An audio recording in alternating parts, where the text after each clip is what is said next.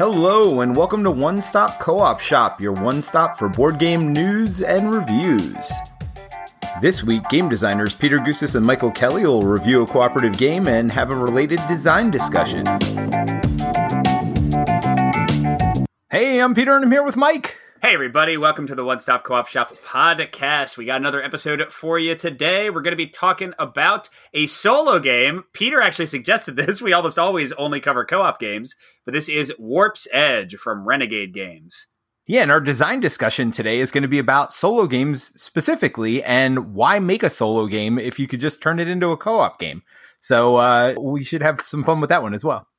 Absolutely. But first we'll talk a bit about some of the games we've been playing recently. But even before that, I want to thank some of our amazing Patreon supporters. So if you don't know, we have a Patreon. We have some cool perks like early access to our videos, voting on games we cover, that kind of stuff.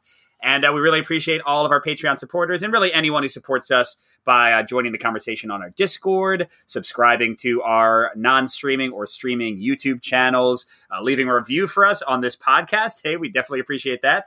And especially Patreon defrays the cost of putting on the podcast, buying games, getting new equipment, all that kind of stuff. We couldn't be doing what we're doing without you. And this week, we'd especially like to thank Juan Bernardo, a co-op lover, Tiago Martins, a co-op fan, and Mad Tiger, a co-op fan. Juan, Tiago, and Mad, I guess I'll call you. Thank you to the three of you, and thank you to all of our amazing patrons. And again, everyone who's part of our little family here, we really appreciate everything you do. I feel like you just got to go Mad Tiger on that one. You can't just go Mad. Mad Tiger! Thank you, Mad Tiger! It's a one name. It's like Madonna. You don't call Madonna Mad, right? I mean, really, it sounds like a luchador or like wrestling name, right? Like, Mad Tiger will take on the Iron Jaw. Hey man, don't make fun of our Patreon. There are patrons here. I was honoring Mad Tiger. What do you make fun of? Don't you want to be an awesome luchador? Come on. I mean, it is pretty cool. I like the name. I like the name quite a bit, in fact. All right, but yes, Peter, what are some things you've been playing recently, buddy? All right, so the most recent thing I got to the table was not a co-op game at all. It is the new game, Terraforming Mars Ares Expedition, which is like the card-based version. Although, speaking of solo games, I know you covered it for the channel before it went on Kickstarter, right? Yes, I think I did a playthrough of the co-op version, because it is also the first co-op mode for Terraforming Mars, but I played it co-op and solo. Didn't get the chance to play it competitive. Yeah, well, I think we're going to try to do that this weekend as well, because I've been playing it with my son and having a lot of fun with it. I think it's a good mix of a pared down version of Terraforming Mars. It's got better art. To be honest, I didn't miss the board play. You know, it's very different for me than Castles of Burgundy, which I did miss the board play. I didn't like the card game nearly as much. I know some people said it replaced it. I totally disagree. And some people are going to totally disagree with me that this replaces Terraforming Mars for me. At least partially. We'll see. It's very early on. These are just early impressions. But I'm really enjoying the way it does that, along with the simultaneous play that's introduced from that, like, everybody selects one of 5 roles from Race for the Galaxy and Roll for the Galaxy. That makes the game more simultaneous, so you're always doing something constantly. Now, it also makes it more solitary in this experience. So games like this, it's interesting. I mean, that's a discussion all in of itself, because you and I like simultaneous play, but in situations like this, it almost makes it really feel like these games are multiplayer solitary anyway, and it makes it feel even more so a little bit. But I've been enjoying what I'm doing anyway. Well, I don't know if I'd agree with that for this or for Race for the Galaxy, since they do have very similar action mechanics, because if you're not paying attention to what the other player might call and using that to your advantage, then you're not playing the game well, right? I think like what you do on your turn is very solitaire, but the choice of action and trying to predict what the other players do, I find very interactive, at least like in kind of a mental way. Sure. No, I don't disagree with that at all. And again, I like the fact that it's simultaneous because it makes it go faster. And in all honesty, it's fun to build your little engine thing in front of you. I think that's why people like Terraforming Mars so much. And I feel like this game, because it totally focuses on the cards, really you spend a lot of time building that engine and working on that engine and seeing how you can throw cards together and trying to find symbols and stuff like that. And in a lot of games like this, it's overwhelming for me, but it's really not in this one. I found the interactions to be quite, not necessarily simple and straightforward, but simple and straightforward. You know, like I could figure them out without a lot of brain burny effort there. Yeah, I'm glad you're enjoying it. I had fun with it too. I do still think, I think I said this in my review back when it was on Kickstarter, I think I would still mainly recommend this as a competitive game. I think solo and co-op are fine, but are not the best look for it. But yeah, I'm glad you're liking it. Well, and I've only played competitive, to be fair. I have not played it solo or co-op, but I know a lot of people like the solo mode for Terraforming Mars, and it's very similar where you're just trying to raise all three things up to their maximum level. So, I mean, if some people like that, that'll be great. You know me, I'm not as much of a solo player, which is why it's so funny that I recommended we do Warp's Edge this week. We're just stretching our legs, man. Just trying out new things. Although, didn't you do a top solo games with like Don from Secret of Cabal or something a while back? I did. Top solo games for non-solo players, but that included some of my favorite games of all time. So that was easy to do because Gaia Project, a game I've been dying to play forever, like I play that solo as often as I can. So for me, that's not much of a stretch. It's so funny because I don't consider myself a solo player, but games like that I play by myself all the time.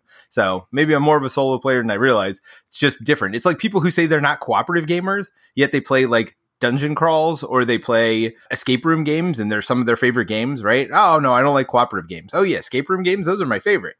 Yeah, no, that's a good point. We have to all be honest with ourselves, Peter. Just let the solo love flow into your heart and soul. Nice. All right, what anything else been on your table recently? Well, I mean, one that didn't go over so well, and part of the reason we... I know what this is. This was almost an episode, everybody. You're getting the inside scoop. The episode that wasn't. The episode that wasn't, because I played Wild Ascent, which is on GameFound right now, although by the time this episode airs, it won't be anymore. So sorry if it's hitting you too late to drop your pledge, I guess. We're not recommending it strongly anyway, so I don't think they'll mind. Well, that's what I'm saying. If they've already pledged it, I feel bad about it. My review's out there already, so I'm sure we're all on a similar page. Yeah, no, but the rules, I don't know. Just there wasn't a lot about that game that struck me as good. And that's a little harsh. There's some things that are there. There's some glimmers. There's some hopes in there. But there's also a reason they didn't put the rule book up on GameFound, right? Like the rule book is unplayable almost. Like it's really bad. And I was hoping that they would have redone it and put it up. It's funny. They have a couple rules videos, but they don't have any rule book because the rule book's not great.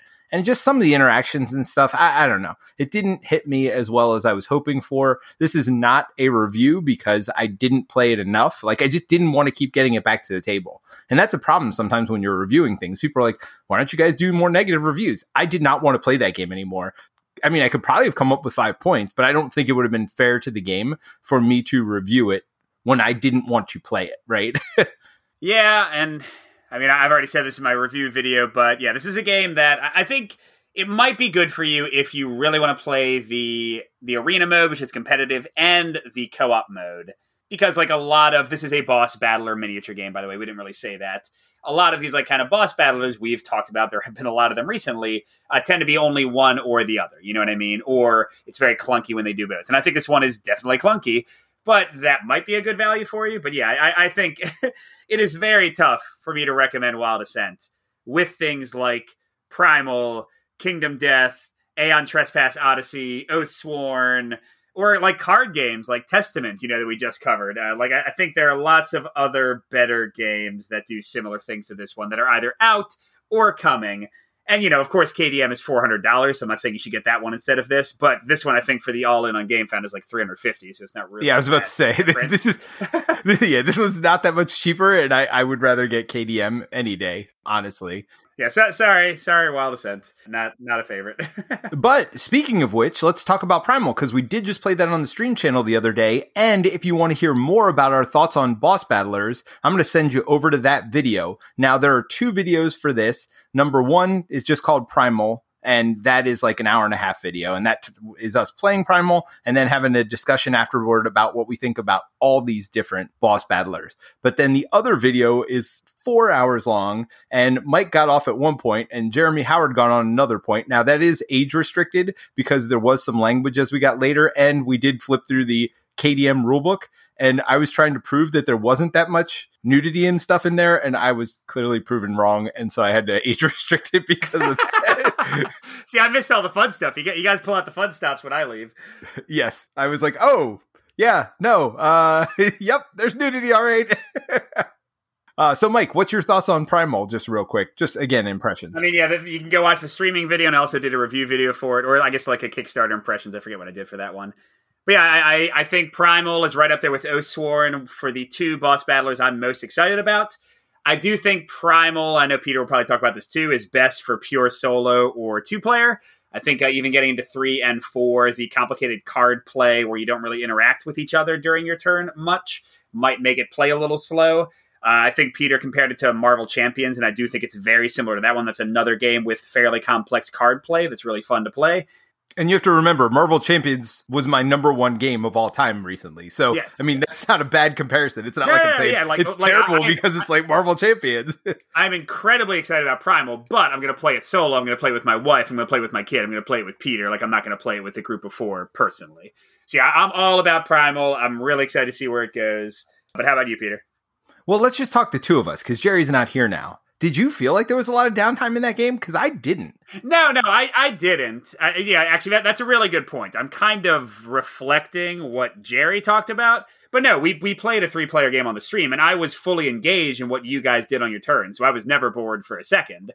So, yeah, it's funny. I guess I just said I wouldn't play it with more than 2 players, but maybe what I mean to say is I wouldn't play it with Jerry with more than 2 players because I think he wouldn't have fun. Like, I wouldn't want to inflict it upon him. But you're right. I have played 3-player games and been entirely fine myself. Yeah, because there are certain games, in Marvel Champions, one of them, again, my number one game, and I did compare it to Marvel Champions, but I don't feel like it's as punchy as Marvel Champions because you don't have a bunch of stuff in front of you. The difference between it and Marvel Champions is Marvel Champions, you're building up. By later turns, you're doing like 50 things on your turn. Every turn here, you're just playing the 5 cards in your hand. And in fact, if you don't, they even give you a bonus to not play the 5 cards in your hand, right? Yeah, I mean, honestly, we were playing on average like 2 cards a turn, I would say, probably, right? Exactly. It was rare that we like really went crazy and played a bunch. Yeah, and Marvel Champions is the same, but the difference, again, is now you've got a bunch of million actions in front of you, and you can flip and do other things. It's interesting, because there's a tactical board, and you have to focus on what the monster's doing and stuff like that. I never felt like it slowed down, but we also did a real good job of not triggering the enemy cards, because the enemy activations is very interesting. They actually trigger off of what you do, and we just did a real good job of stunning them and doing things like that so they weren't activating. So I'm curious to see how much longer it would have felt if the enemy was constantly activating over and over and over again. And that is something I talked about in my review when I covered it for the Kickstarter. It can slow down the pace some, and I think that's where, again, my concerns like with 3 and 4 player might crop up more. But yeah, I mean, I think it's a great game, and it's funny to compare it to Wild Ascent and some of the other boss battlers. I don't know if you feel this way, Peter, but I found more interesting tactical positioning in Primal with literally 4 spaces of movement than Wild Ascent with an entire giant board. Yes. I was, because people kept calling, and even you called Wild Ascent a tactical combat game, and people say that about Sword and Sorcery too. And I'm like, I don't find anything interesting about the tactical combat part of those games.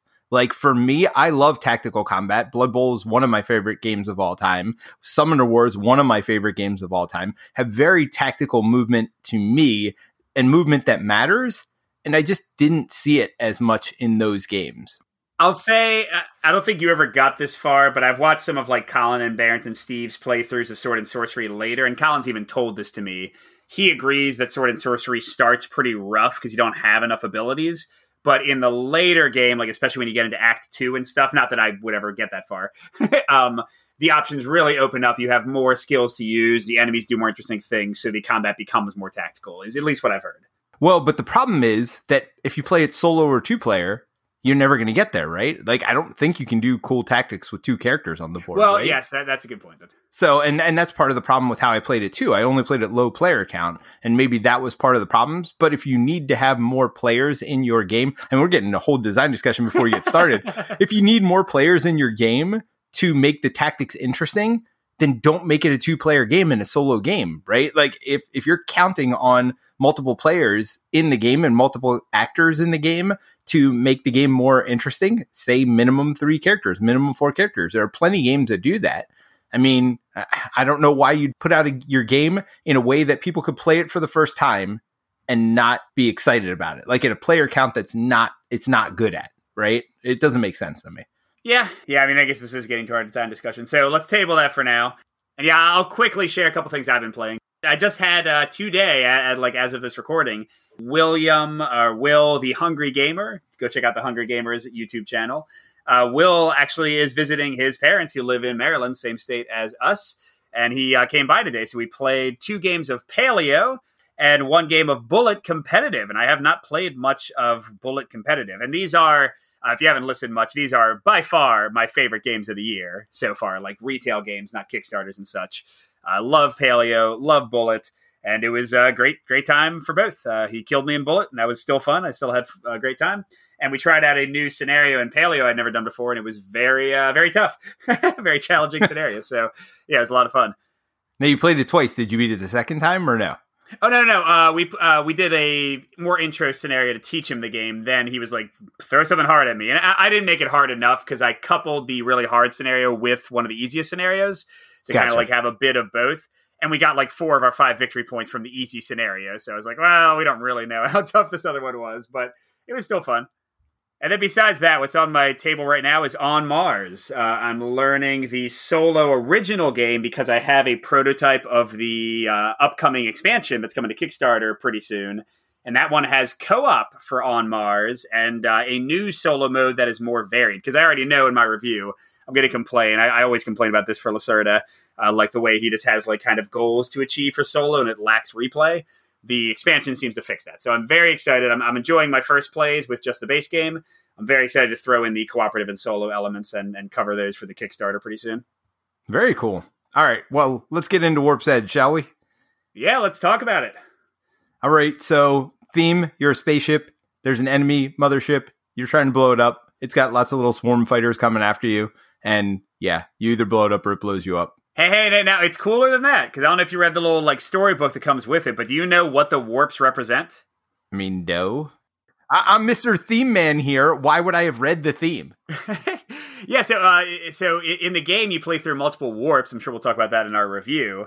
And what it represents, Peter, is Groundhog Day / Edge of Tomorrow style. You are like doing a time loop.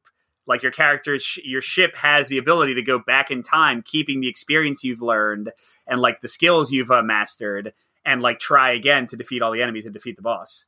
Yeah. Okay. That makes sense. I mean, especially the way that the game works, it makes sense that you are doing the same thing over and over. I was kind of curious about that, why you were fighting against the same enemies over and over, going after the same mothership, and why the damage persisted. So. Well, now that being said, somehow the enemy mothership still stays damaged when you do the time loop, so I don't know how that works. Oh, they didn't explain that one? Maybe they did. I skimmed that part of the rule book, so maybe they explained it. Nice. Well, I skimmed it so much, I didn't even read it. So, boom. All right, so I'll talk about the mechanics. This is a solo only. Although I do have a co-op variant that I'm still playing around with. I might make a video for it at some point. It's nothing special. So don't get too excited for those listening to this. But yeah, this is a solo-only bag builder. So you start out with a weak allotment of tokens in your bag, and you draw generally 5 a turn. And there's a little row of enemies, usually 4 at a time. And they start out weak, but as you dig deeper into that pile, you've got stronger enemies. And your tokens tend to be lasers, which can blow up enemies, evasion tokens, which can evade the enemies, and energy that lets you buy new stuff and heal your ship. And basically, the vast majority of enemies you kill will give you a token to add to your bag. And whenever you run out of tokens in your bag, that's the end of the warp. You rewind time, you shuffle all the enemies back in, and you got to fight them again. And eventually, you're trying to get to this boss and destroy them. And there's a big variety of bosses. Some of them you're actually fighting the entire time. Some of them you don't fight until you've killed all the enemies. And you're also getting like these skill cards. But the basic idea is adding more and more tokens and culling and strategically trying to get the exact tokens you want to take out all the enemies and make your way to the boss. Well, you said there's 3 types of tokens. Don't forget, there's one more type, which is the power tokens. Oh, sure. Which is some combination of those 3 things, right? Energy or evasion or blasts. But there are 5 tokens that are called power tokens. One's the P, one's the O, one's the W, one's the E. Guess what the last one is? R. You got it. Right. R. We be space pirates here. I mean, there kind of are space pirates here. That's why I had to do it. Kind of works. But yeah, so those are different for every ship. But we'll get into that more later. Because, I mean, literally, if it was just 3 types of tokens, I don't think this game would be... we wouldn't be talking about it today. How about that? All right, so for those who don't know our review format, we will talk about the 5 things that stand out to us most about the game, going from our number 5, which is not quite as important, but still pretty important, all the way to our number 1, the thing we think is most memorable or important about the game. And then we'll have our final thoughts. So, Peter, you want to talk about your number 5 for Warp's Edge? Sure. My number 5 is those different warps. And it's kind of interesting how it happens. I'm not going to talk about all the mechanics of it, but basically when you get to the end of your bag, you shuffle up all the enemies you are currently fighting and all the enemies you have defeated, and you put them back on top of your deck, similar to Pandemic, I guess, when you draw a Epidemic, you like kind of put all the bad stuff back on top again. So you're fighting the same enemies that you've already gone through. So you can kind of plan a little bit. And there are a variety of different enemy ships. Now, to be honest, they're not that different from each other, but you might plan, like some of them require money to get by, or energy. I'm sorry, not money.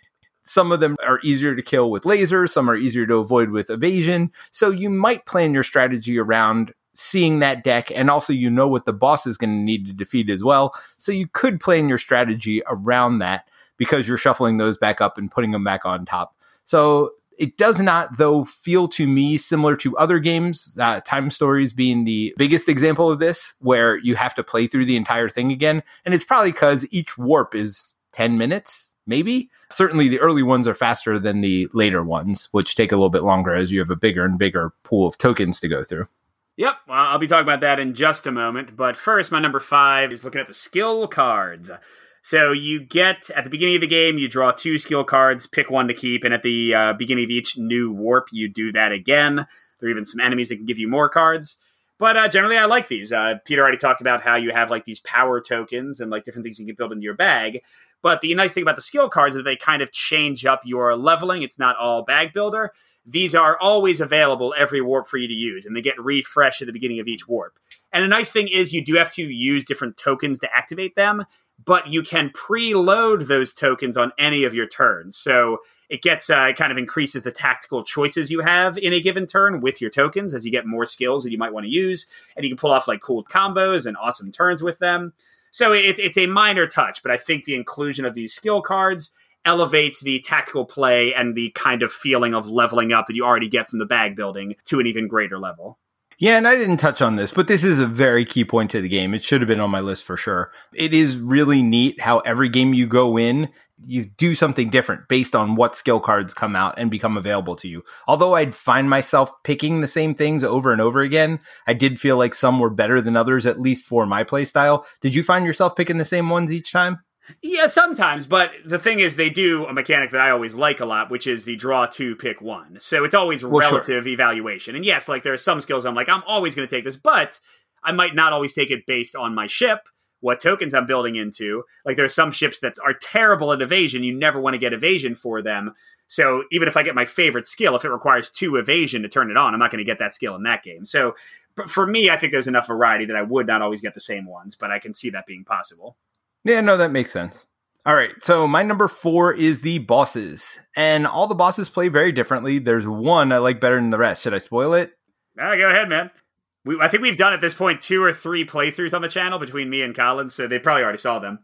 No, I don't think you saw this. I don't think you played this one, though. It's the ship that transforms into a giant robot. No, that's literally the one I did for my first video. Well, clearly I don't watch your videos then. But yeah, Thanks, it's like Thanks. It's a transforming ship. I mean, come on. Like, I don't know. The mechanics aren't that special in it, right? But it's pretty cool that like you beat this ship and then it transforms in its like alternate form. And let me tell you, that's one of the tougher ones because you need all blasts to blow up the ship and then it flips over and you really have to have a lot of evasion coming out, or you need to earn a lot of evasion in that round when you're fighting against it. Oh yeah, and he murders you if you don't evade a single round. He just rips you to shreds if you don't have an evasion every round. Yes, because he has 10 damage if you don't evade him. So yeah, no, it is a really cool boss. That is just one of the many bosses, and they all play pretty differently, and they all have very simple mechanics to make them feel different, but they all do feel different.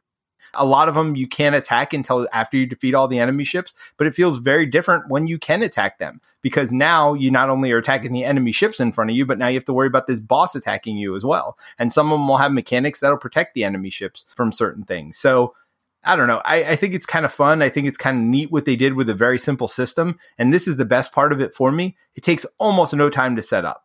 Like, it is really quick. It's like, all right, shuffle the enemies. You need 4 level 3s, 5 level 2s, 6 level 1s, put them on a pile, and now you start playing, right? So it's pretty quick. Yep. Yeah, I'll get into that. Again, you're like, you're superseding me a bit. My number 4 was your number 5, the warp structure. I agree with everything you said. The only thing I'll add in is I just kind of like the feeling of it overall, how you get further and further into the enemy deck each time, and like you feel really cool if you can get to the boss and like damage them a bit like earlier than maybe you should. And then you have to like kind of feel the timing. Sometimes you're behind the curve and like you have to really push. And yeah, I just think like the way the game kind of resets, but since you're growing so much in your bag and in your skills, it doesn't feel dull to me ever, even fighting the same enemies. It kind of like the puzzle continues to be interesting. So I think the overall structure of the game is fairly unique and I think fun. Well, and I'm going to build on that a little bit. And I actually made this a separate point. My number 3 is the way the warp triggers is when you get done with your bag.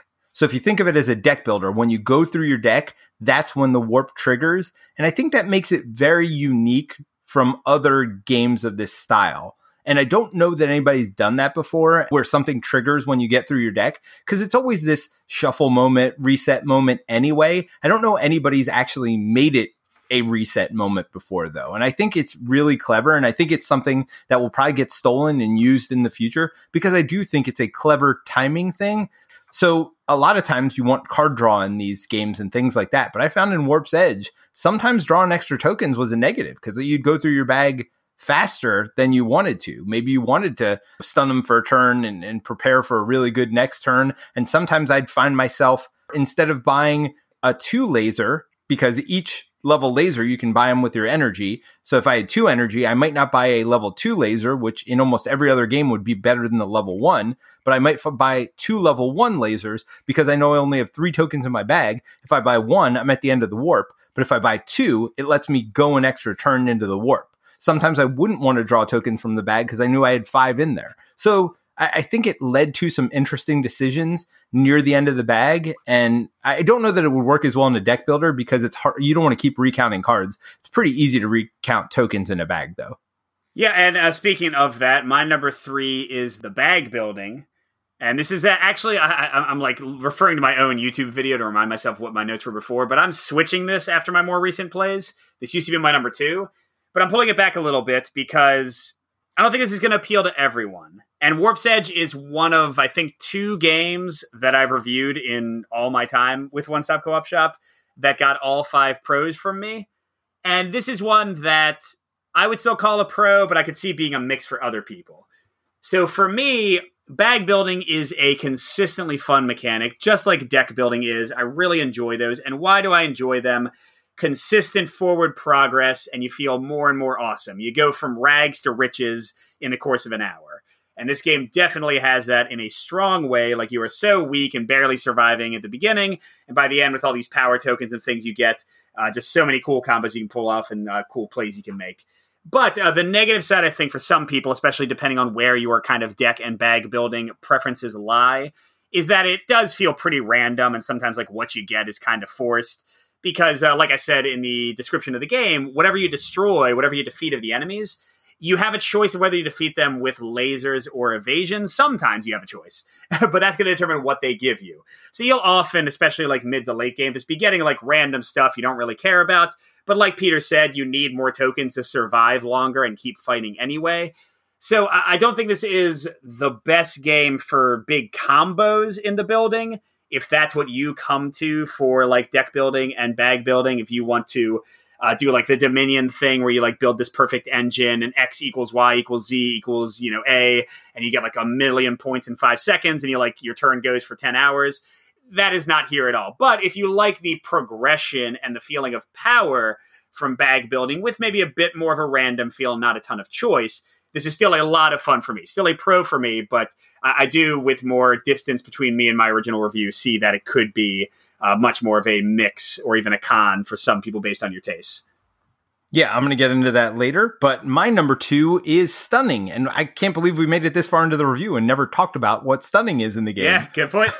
So if you do anything to an enemy ship, whether it's evade it once or hit it with a laser once, and that includes the boss ship as well, you stun that ship, so it does not attack you back. So on the top, it'll say you need 4 lasers to destroy, 2 evasion, and it does 2 damage to you, right? And it might have some special text in there that says, this ship cannot be stunned by lasers, or this ship cannot be stunned by evasion, or whatever. Sometimes it even costs energy, as I was saying. I guess you're paying off like those pirate ships. So if you pay them off at all, or shoot them at all, or evade them at all, they will not attack you at the end of the round, most of the time, again, unless it says those ships avoid stunning. So I think that's a very clever mechanic as well. So for me, this has brought, a couple of neat things to the co-op verse, because think of any fighting game you've ever played in the past. It's always better to burn one thing down, kill it, so you have one less thing attacking you. But in this game, it's much better to spread the wealth and not kill anything necessarily, so that way you can not take damage back. I just like the way that mechanic works, and I also think it makes you, especially as you're getting to the end of the warp, your bag is dwindling down. Okay, what do I really want to kill? Which tokens do I really want to get off of defeating these ships? And which ones do I not care so much about? I'll either stun them or I'll take the damage. And again, this is another neat mechanic, the way they do it. As you lose your shields, so you have shields and you have hull points, as you lose your shields, which you can repair later, you also discard chips from your bag. And again, you get to pick the ones from your discard pile that you want to discard. And usually it's like, oh, great, I'm getting rid of my 1 attacks or whatever, or my 1 monies or my 1 evades or whatever. You would think that. But then at the same time, again, you're shortening your warp for later on. So it's an interesting choice there. And I think they make things valued differently than any other deck builder because of these interesting mechanics. Yep, I totally agree. I'm kind of combining points for talking about later. But let me kind of hit back to something Peter talked about for my number 2, which is I added the bosses and the player ships and the variety for both of those things, because I think it's the combinations that really give the game a lot of its legs and replay value. So Peter already talked about the bosses, and I had mentioned this earlier, but not only do you have like cool things like a transforming robot and other challenges, but the drastic difference in feel, like truly monumental difference between playing the bosses that you have to get through all the enemies to start fighting and the bosses that are shooting at you from the get-go and never let up. It feels like almost, I won't say a different game, but it feels like it requires entirely different strategy. So I love kind of the interplay between those two types of bosses. And there's just like lots of fun things the bosses do. Like you have these 2 heads that will like shut down lasers or evasions every other turn and like totally change up what you can do on your turn with the other enemies. So really cool things in the bosses. But what Peter didn't mention yet is the player ships and how varied they are. I wonder why I didn't mention it yet. Oh, well, crap. Well, so I do want to... I'll try not to steal too much thunder. No, go for it. But yeah, so one thing I'll say that is a complaint, and this is the same as what I said for Bullet. Bullet ranked the player characters. Yes, I can tell which one is more confusing than another, but did not rank the bosses, just left the players to figure it out for themselves. And Warp's Edge does the opposite. They rank all the bosses, but they don't tell you which player ships are tougher or easier. And, again, it's pretty obvious. Like the ones that are worse at using lasers every time or worse at using evades every time. Like clearly those are harder. But the thing is, I love how those difficulties vary because, for example, I played the game tons of times. My last game I played with one of the toughest player ships against the first boss and lost. And I was like, heck yeah. The fact that I can keep the easier bosses exciting or the tougher bosses by varying up which ship I play is a lot of fun. Now, there's some other really cool things about the player ships, and I'm going to stop talking because I don't want Peter to run out of stuff. So, Peter, what's your number 1? My number 1 is the player ships, Mike. Wow, what's cool about them, dude? Well, I combined player ships with the bag building because I do think they are tied together so closely.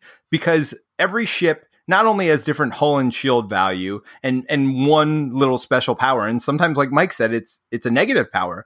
But the other way the ships are different is the power tokens. So those 5 power tokens we're talking about are different for every ship. And that's, to me, what makes every ship feel very different. Some ships have things that are more luck-based, where you flip your token, and depending on what side comes up, it either does a whole bunch of stuff or absolutely nothing. So those, if you're like a gambler and you like that kind of mechanic, they have that in there for you. Some ships are definitely more consistent and just do more consistent damage or more consistent evades across the board. I think they all have one or two tokens in there where I'm like, yeah, I'm not going to try to get that one. But then, as Mike said, you destroy a ship and it gives you that one. It's like, okay, now I got to try to figure out how to make this thing work within my strategy, right? So I do think it's neat how every ship builds differently. Now, with that being said, it does make it interesting to play against the different bosses because your ship feels the same. And while the bosses are different, I don't know that they're different enough that it makes me change up too much about what I'm doing, because there really is only 3 levels of currency there, right? And most of them require attacks, and you probably need some evades. And, money is always good to buy those attacks and evades. So even though there are 3 levels of ships there, I don't know that I tactically do much different. I more base my strategy on my ship than what they can do a lot of times. And even most of the time, you're not even fighting the boss, right? You're fighting the enemy row in front of you. So I think even that, the variety of level 1 ships, level 2, level 3, changes what I do, sometimes more so than even the boss will. Yeah, and I think that's fair to say. I still find it exciting, especially for a not too expensive solo game. But yeah, it's not like you are playing literally a completely different build. And that goes back to the bag building limitations. It is very much a quick, tactical, I'm going to get something fun in my bag and blow some things up game, not I'm going to try out a completely new strategy no one's ever seen before kind of game, each time you play. Yeah, and we'll get into value in a minute, but that was actually my number 1 point, to be honest. Before we started, I kind of stuck number 5 in, because I was like, oh yeah, I forgot to mention that. Well, I'll talk about value in my final thoughts, because I have some thoughts on value on this one, but go ahead and get to your number 1. Yeah, so my number 1 combines a few things we've already talked about, and it's just kind of like the tactical play in general. I will say, kind of like the bag building, it's not the most strategic game in the world. And like a lot of deck builders and bag builders in general. Like, you draw some things, and hey, sometimes it's going to be obvious what you should do. Okay, I drew 5 lasers. Okay, really, how much choice do I have here? But that being said, Peter kind of already hit on this, but the stunning mechanic and how you sometimes want to kill enemies outright, and you sometimes just want to kind of like hold them off. But even though Peter said it's almost always a good thing to stun all the enemies, which is true, sometimes that is a trap because you end up wasting things because, like, you stun this guy with a laser, but now you have to use evasion to kill him. So that laser basically did nothing for you except prevent some damage that turn. But then adding on the fact that you have a hold where you can put some tokens and hang on to them for the next turn. And the skills that, again, you can put your tokens on there. And the fact that if you kill an enemy with lasers versus evading, it'll build an entirely different token or effect into your bag. It's not super heavy, and I don't want it to be. This is a game that I can crank out a solo game in 30 minutes to like maybe max an hour, but usually not that long. Well, hold on. Let me stop you there. This is a game that I can solo in 30 minutes. Like, that's more important to the people than you can solo, because honestly, I'm shocked you didn't say 10 minutes. Because you are so much faster a player than most other people. If you've seen any of Mike's playthroughs, you know that's true. Like, I can solo this in 30 minutes. So I think that says something for the game. But continue, sorry. Yeah, so again, this is a pro for me. This game is still a all 5 pro for me. But just like the bag building, I do want people to go in with their eyes open. This is a quick, fun solo game with pretty cool variety and a lot of like fun pow-pow, laser some enemies in space gameplay. But like, it's not the most strategic. It's not the most combo-tastic thing out there. It hits a sweet spot for me, but might not for everybody else. And well, I guess, why don't you finish your final thoughts? That's what I was about to say. Yeah, so this was, I think, my top 5 games I covered last year out of like 80 games I covered. I love this game. This and Under Falling Skies hit similar spots for me in very tactical, engaging, varied solo-only games. But I give Warp's Edge the nod. I gave Warp's Edge the nod last year, and that continues to be the case. It's quicker to get to the table for me. It's a little bit less brain burny. It is super fun. And I think I might have talked about this in a previous podcast, but I've been playing it with my son, my 8-year-old, and just kind of like coaching him through and helping him get through it. And he loves it too. And yeah, it's a really, really fun game, especially, I guess Peter will talk about value, but I think it's a great value personally. I strongly recommend this one. I think Renegade might have announced they had like a small expansion called, I think, the Viren, which I picked up, and they have like deluxe tokens. You don't really need those. I think the base tokens in this one are a little bit nicer than bullets. So you can get away with them or get coin capsules. But yeah, I would love to see more Warp's Edge content. Give me more bosses, give me more enemies, give me more ships, give me more skills, give me more token types. I'm in for all of it. I love this game. Yeah, and I will say, when I first heard you say you were playing solo games with your kid, I made fun of you, actually, on the podcast. I remember very specifically doing so. Well, guess what? I played this game with both of my kids individually. I showed it to them. I walked them through how to play it, and I just watched them play. And you're right. This is a fun game because it's so quick. It's a fun game to play and it's a fun game to watch. And I like seeing how people think differently than I do and use ships differently than I would, or do the same thing I did. I'm like, yeah, I did that too. That is a good strategy. All right, that worked out really well. So I don't know. I think it is a fun game. I am very high on this one as well. I liked it way better than I thought I would. I mean, trust me, of all the games Mike brought over for me to try, I did not think Warp's Edge was going to move to the top of my list and be the one I was most excited about. But it certainly is. Now, I do want to caution a couple things. Number one, I think it's out of print right now. Oh, is it? I think it's in reprint, but I think when I visited Renegade's site, they said reprint coming soon or something like that. So I don't think it's technically in print right now, although I saw on BGG you could get it for $35. Some of them were like $50, but I think you can get it if you really want it, but I don't think it's readily available right now. The other thing is, the price, $35, is a good price. And it actually comes with a lot. I like the game trays inside. All that stuff was awesome. But I did not see the regular chips. So maybe Mike's right. Maybe you'd be fine with it. But the plastic chips are pretty stinking cool. But they're $20, right? And I enjoyed playing with them. And I don't know how it works with expansions, right? Because each expansion ship comes with new tokens as well. So if you're going to buy an expansion that has more ships, are you going to have some weird mishmash of chips? You can't do that, right? So I don't even know how that's going to work in the future. Yeah, so that's just to pop in for a second. So first of all, when it's back in stock, because you are right, it looks like it's out of stock everywhere. Most online merchants are selling it for $25 to $27. I don't know if it changes your math at all. And yeah, kind of like with Bullet, yes, they are selling deluxe chips and they're really nice. But in my Bullet video, I had a link to coin capsules, really cheap ones from Amazon. And they're great. Like some of the people on our Discord bought the ones I suggested and they worked out perfectly for Bullet. And they would work out for Warp's Edge too. So I would honestly recommend coin capsules. You can get like 200, which will cover all your Bullet tokens, all your Warp's Edge tokens, and expansions for a little while. And it feels great. You know, like I've used them for Arkham. You've played with those, Peter, the coin capsule tokens. Yeah, and I think that's a more sustainable practice because Peter's right. Like you get into weirdness, like are they going to do those deluxe tokens for every new expansion? Or are you going to like have like different materials? I don't know. That'd be annoying.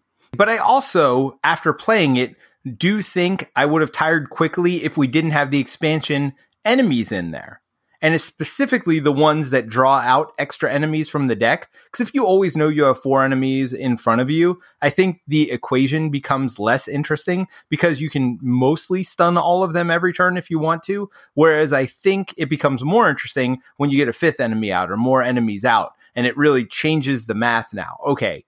Now I've got to reprioritize and prioritize differently, or can I kill something to make me draw tokens and do things? I think they just add some interesting combinations. And a lot of times I will, we say that there's not these big combo turns or whatever, but a lot of the enemies, when you kill them, they'll say draw 3 tokens from your bag. And between that and holding tokens and putting skills and activating them earlier in the round, I do feel like near the end of the round, you can get some pretty cool turns where you're kind of throwing stuff together. So I do think there is some opportunity for that. Don't get me wrong. It's not the most strategic or, exciting game when it comes to that stuff, but I do have fun with it every time. I just want to warn that I think that first expansion is actually not necessary, but I would highly recommend it. And that's another $10 or $15 on top of the $35. We're just going to talk MSRP. I know you can buy them cheaper online, but if you want to support your store, whatever. I think this quick solo game, that I think is perfectly priced at $35, when it gets up to $50 to $70,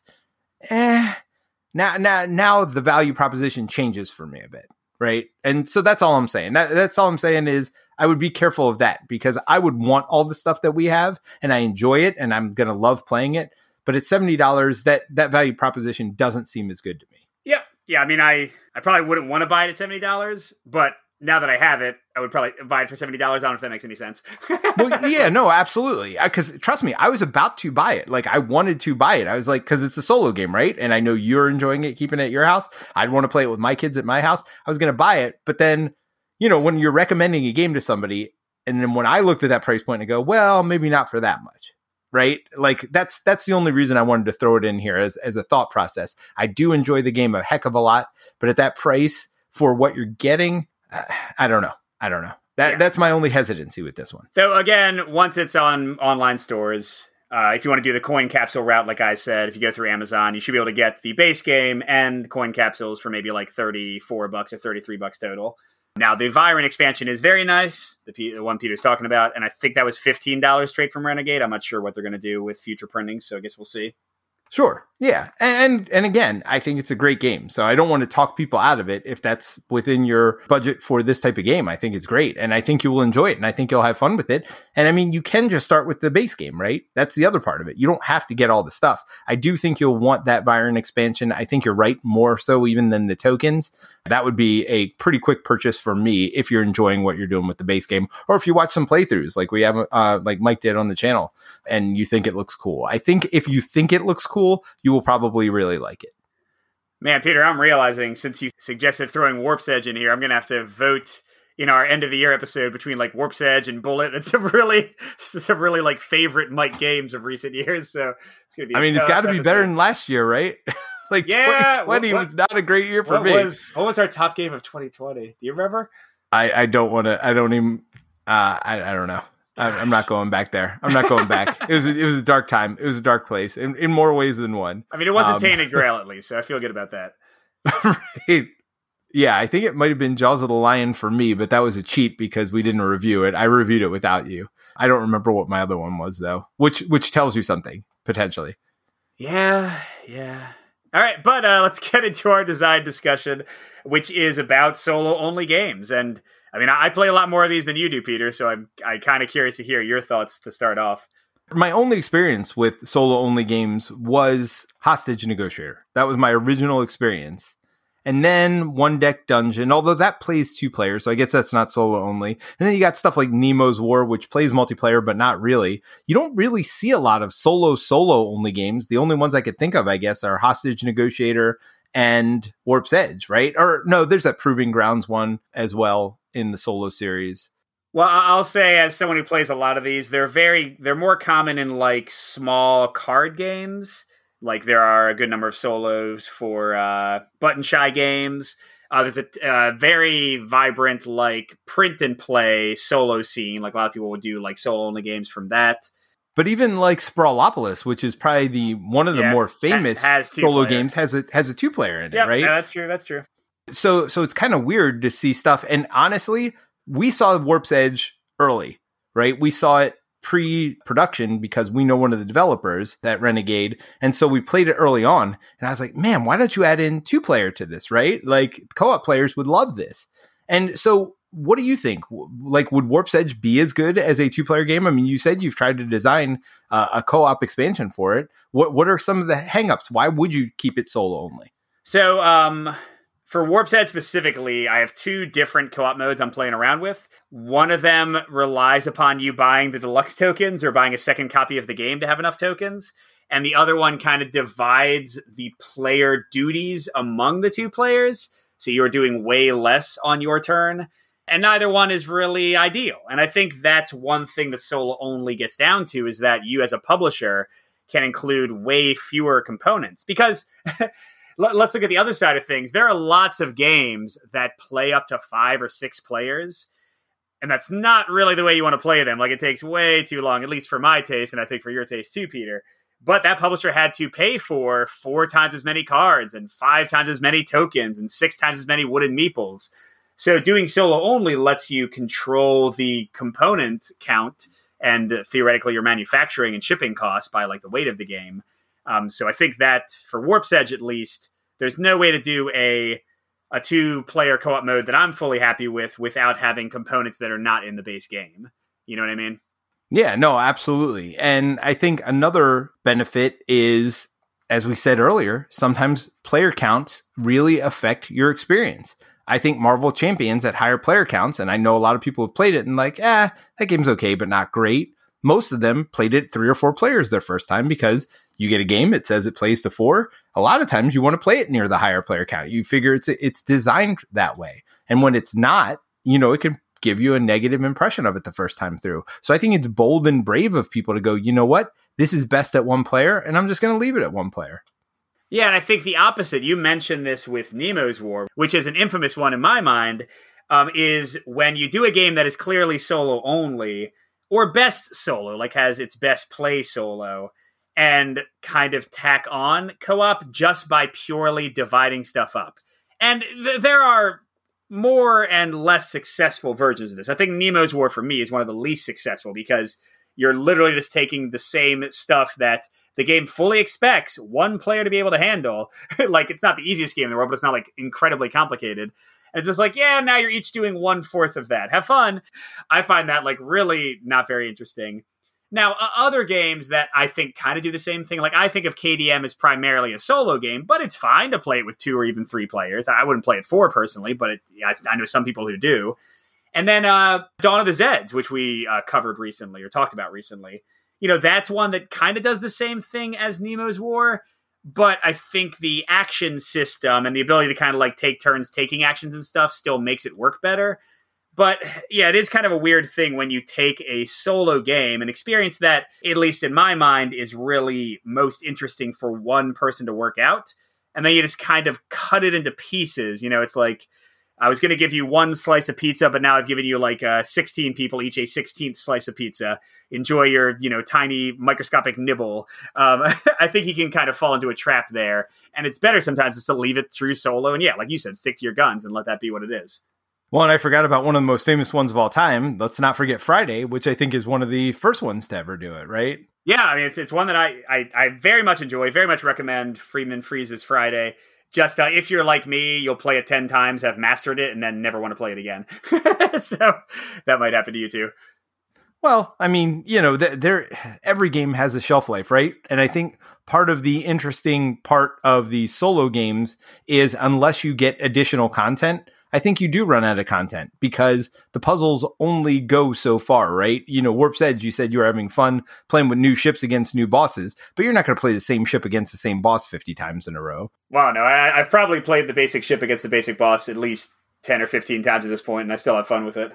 Because Warp's Edge is a bad example for me, at least, because even if I'm playing it mindlessly, just the like rinse repeat action of getting awesome and then blowing things up is consistently fun for me.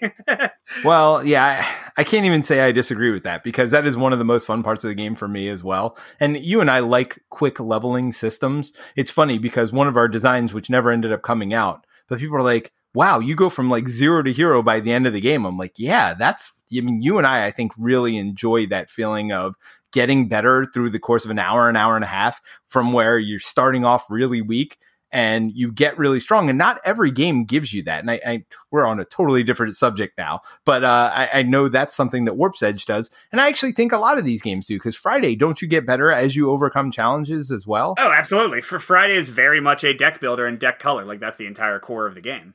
Yeah, and Hostage Negotiator doesn't do that as much because you're using those skills. You'll get better skills, certainly, as you go along, but then you end up using those skills. So I think it's more of a ebb and flow in that way. Very much, yeah. You'll have some turns where like you saved up 3 awesome cards. You'll have other turns where you're doing literally nothing. Yeah, and Final Girl has the same basic system, the upcoming one that's also from Van Ryder. So as a solo player, are you more excited about a game when it says it comes out with it's for solo only, or if you see a game and it says 1 to 4, but we all know it's a solo game, are you just as excited about that? That is a very interesting question. I'll give you an example, because we haven't talked about one of the most popular genres of games that have true solo, like in solo only, which is war games. And I've covered a lot of solo only war games. Castle Itter and Pavlov's House are both war games by David Thompson, friend of the show, David Thompson. He did the Valiant Defender series. This is from Dan Verson Games. Castle Itter is solo only, and Pavlov's House is solo or 2-player co-op where you just divide up the 2 things. And on the one hand, psychologically, I was like, ooh, Pavlov's House. I can play this with my son. But I didn't like Pavlov's House was another example where it took like a part of the game that wasn't really that complex and divided it in two and like didn't really need to. So here's the honest thing for me, Peter, and this won't apply to a lot of people. And I do have to, whenever I mention this in anything I do, I have to mention Liz Davidson because she's the one who kind of gave me this epiphany. We played Final Girl at PAX U 2 years ago, I guess it was now. We played it 2-player solo. And what does that mean? We discussed our turns, but we took turns being the person who actually like did the actions. You know, we didn't alpha game each other. We just kind of like talked it through. And like when it was my turn, I would be the one actually doing it. I would have final say, even if Liz suggested something else. And I would be the one rolling the dice. And then on the next turn, Liz would do that. And it was, I mean, I got to say, it was an epiphany because why not? You know what I mean? Sure. Like so many co-op games are basically doing that anyway. Like some of them you have your avatar or you have your specific person. It's really a lot like how we played Dawn of the Zeds. And I had a blast playing that. I wasn't like, ooh, look at this dumb solo game we're dividing up between us. Like I was fully engaged and fully having fun. Well, I would say if you're going to watch that playthrough on the stream channel, forward in about 30 to 45 minutes, because at first we were stumbling all over the place. Like this was an epiphany we had mid-game, right? It's like, okay, you take one action, you take one action, you take one act, right? We weren't doing that at the beginning for sure. It was definitely more bumbling, stumbling, but we finally figured it out, I think, 3/4 of the way through. Okay, what do you want to do? What do you want to do? And it worked out much better that way. So in a way at this point, to kind of finish the answer, I almost am gravitating less towards solo mixed co-op games that clearly have kind of divided up the solo themselves. And I'm almost kind of leaning towards games that are fully co-op and I know they're co-op and I know the co-op is good. Or fully solo, where I know I can like share it with my son and we can like kind of play through it together with me coaching him or whatever. Because I think in the nebulous area in the middle, you get the higher chance of less development and less polish. Whereas, something like Fields of Fire from GMT or Castellator, like I already mentioned, or Field Commander Napoleon, like I know those are like robust, well-designed solo experiences that I can share if I want to with this new like mode of play that I've kind of discovered for myself. Isn't there an Apache Commander or something like that as well, where you're like leveling up and buying new stuff between missions? Yeah, well, I did that on the channel. That's Thunderbolt Apache Leader.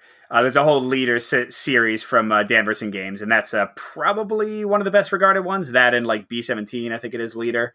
Yeah, so like there's a lot of like fun. Now, some of those I would not want to play with multiple people. Like the Leader series is very much... It's kind of like a lot of like random tables or like the Hunted and Hunters series from GMT. Like those, I think, really lend themselves best to just like kind of sitting in your room and playing for like a couple hours solo. But there are a lot of solo games that I've kind of found are super fun to share. Warp's Edge is one. Well, I'll give you an example though. Like that appeals to me. As again, I don't consider myself a solo player, but the thing that appeals to me is I love games like Blood Bowl with progression and even regression. I've said I enjoy the regression of things like Kingdom Death Monster and Blood Bowl. So, you're like, oh, I'm so bad A, right? I'm running out, I'm doing all these cool things. And then your main guy gets killed and you're like, uh-oh, now I got to figure out what I'm going to do next, or I get to build somebody else up again, right? So for me, those things are exciting. And so I think because the problem with things like Kingdom Death and like Blood Bowl is I need other people to play them. Now, obviously, according to you, you don't need other people to play Kingdom Death, but I enjoy playing that one with other people.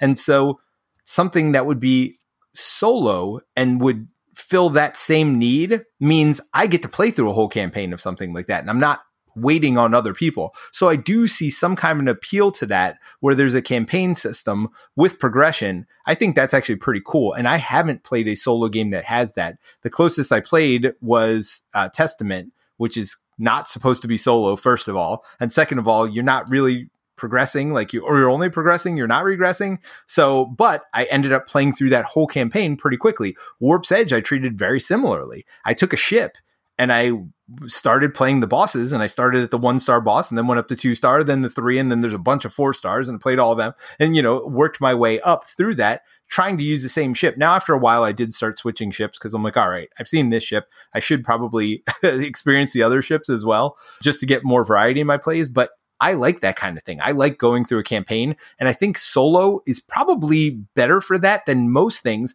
because people complain about campaign games because they can't get their group together over and over. Well, I think a really good solo campaign game will solve that issue for a lot of people. Yeah, and I mean, I'll be totally honest. Like, with me doing as many games as I do for the channel and everything every week, so much of my gaming, like, I always try to play every co-op game with my family or with you guys to, like, at least say that I've done it and, like, have that as part of my expertise in the game when I review it. But it all blends together in my mind at this point, because I'm playing games that are, like, co-op games for 4 or 5 players, all one-handed sometimes, just because I need to, like, get more plays in and see the systems in action more. So I don't know. It's tough for me even to distinguish at this point, but I fully support true solo, fully solo games, and I'm glad that they continue to be a popular part of our kind of industry, you know? Sure. And so can you think of any other shining moment like, hey, if you're designing a game and you're like, wow, this works solo, but it could work cooperative, but maybe it needs some more work? Like, what are your words of advice for somebody who's thinking about or has accidentally designed a solo game because they found out their game was way better solo? What do you have any like final advice for those people? I guess it is just to be brave and be okay with that if that's what you want your game to be. And people are going to hassle you on every side. We see that with every game that comes out these days. If you make it solo only, they'll be like, why isn't it competitive? Why isn't it co-op? If you make it co-op, they'll be like, why isn't there a solo mode? If it's competitive, they'll say, why isn't there solo? Like, any way you do your game, unless you build in everything, someone's going to say they wish they did it. But I strongly recommend that you do what is best for your game and best for the play experience. Because, I mean, here's what happens. I've done this for several games. If you think your game is best as a 1v1 competitive game or best as a solo game, someone's going to come along and design a fan variant and get that like kind of fun out there anyway. It can certainly be good for your market share and your sales if you do as much as you can, but I think Peter and I are both firm believers in the integrity of your design above other things. Like, I'd rather sell, 500 copies of a game, but have me be very proud of the design than sell 1,000 copies of a game, but I'm regretting it and seeing all these like terrible things we didn't have time to finish. That's my personal outlook, and I think Peter's about the same. Yeah, absolutely. Yeah, if your game's a solo game, you're right. Be perfectly honest with yourself and be happy with the fact that it's a solo game. And there are people that'll buy it, and there'll be people, like Mike was talking about, that'll be happier knowing that it's a solo game. And you're not lying to them and telling them it plays 4 people, and now you get together a game for game night, and you whip out Nemo's War. Yeah, it's a 4-player game. And you're like, wait a minute. I get to do 1/4 of a game here, right? Like, so I think be honest with yourself, be honest with your game. If the game you've designed is a solo game or plays by far better at solo, don't put out the rest of the rules. Don't introduce that cooperative stuff. Do what's best for the game. And sometimes that's making a solo game, and there's nothing wrong with that. And people are going to be happy about it. All right. Well, thanks everybody. Warp's Edge, big recommend for both of us. And yeah, make some solo games. And I'm Peter. Honestly, I'm very happy you are playing more.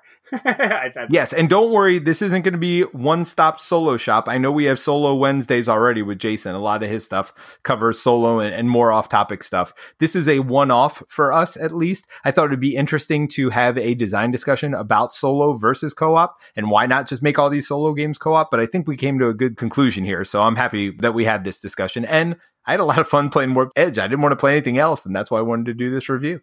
Yeah, my son's been missing it, so I'll have to get it back from you, but you can keep it for another week or two. All right, everybody, have a great week of gaming, and we'll see you next time. Bye. Thanks for joining us again for the One Stop Co-op Shop podcast. Check out our YouTube channel at One Stop Co-op Shop. Also, join us for games and discussion on our Discord channel. You can support us on Patreon at patreon.com/onestop or leave us a review on iTunes. Thanks again, and we'll see you next week for another Top 5 list. Hey, Mike. Yeah. I never thought I'd have so much fun playing solo. That was actually kind of nice. I don't even have a... You laughed more at that than you laugh at my normal crap, and I was just being serious there. What's wrong with you, man? I was laughing in a heartfelt way. That wasn't mocking or anything, buddy. Has anybody ever laughed in a heartfelt way? Is that even a thing?